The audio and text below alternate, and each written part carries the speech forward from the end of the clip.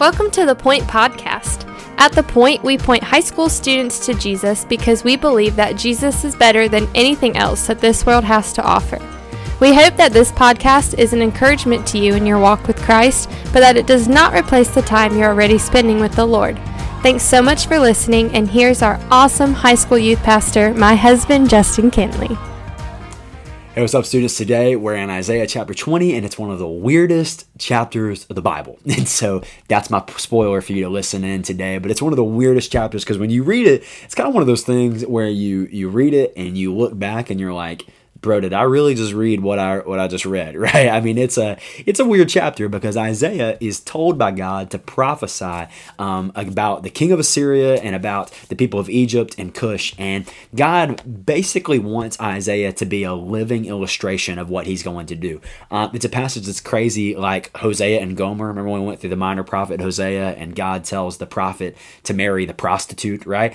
This is on par with that because literally what God challenged Isaiah to do, I'm just going to read it. Look what he says in verse 3. Then the Lord said, or I guess really verse 2, let me go back. It says, at that time, the Lord spoke by Isaiah the son of Amos, say, go and loose the sackcloth from your waist and take off your sandals from your feet. And he did so, walking naked and barefoot. So Isaiah, the prophet, is walking around with no clothes on, right? That's not me making that up. That's what the Bible says, right? So listen to this. It says, then the Lord said, as my servant Isaiah has walked naked and barefoot for 3 years, y'all. 3 years. Don't tell me the Bible's not humorous. Don't tell me the Bible is not kind of crazy. 3 years as a potent sign against Egypt and Cush, so shall the king of Assyria lead away the Egyptian captives and the Cushite exiles, both the young and the old, naked and barefoot, uncovered the nakedness of Egypt. Then they shall be dismayed and ashamed because of Cush their hope and of Egypt their boast. And the inhabitants of the coastland will that day say, behold, this is what has happened to those in whom we've hoped, and to whom we fled for help to be delivered from the king of Assyria. And how shall we escape? And so it's a crazy picture. Talk about an illustration. I promise, I pray that the Lord never has me do that because that's really weird, right? But don't miss the picture that's happening. He's talking about how all these people place their hope in Egypt and all these people place their hope in Cush, but ultimately the places that they place their hope, it didn't work out for them, right? Assyria overtook them anyway. It's been such a theme for us the last few weeks as he's going through these different countries and going through these different empires. That ultimately, if your place is in the peoples of the world, if your hope is in the rulers of the world, that is just not a good place to place your hope.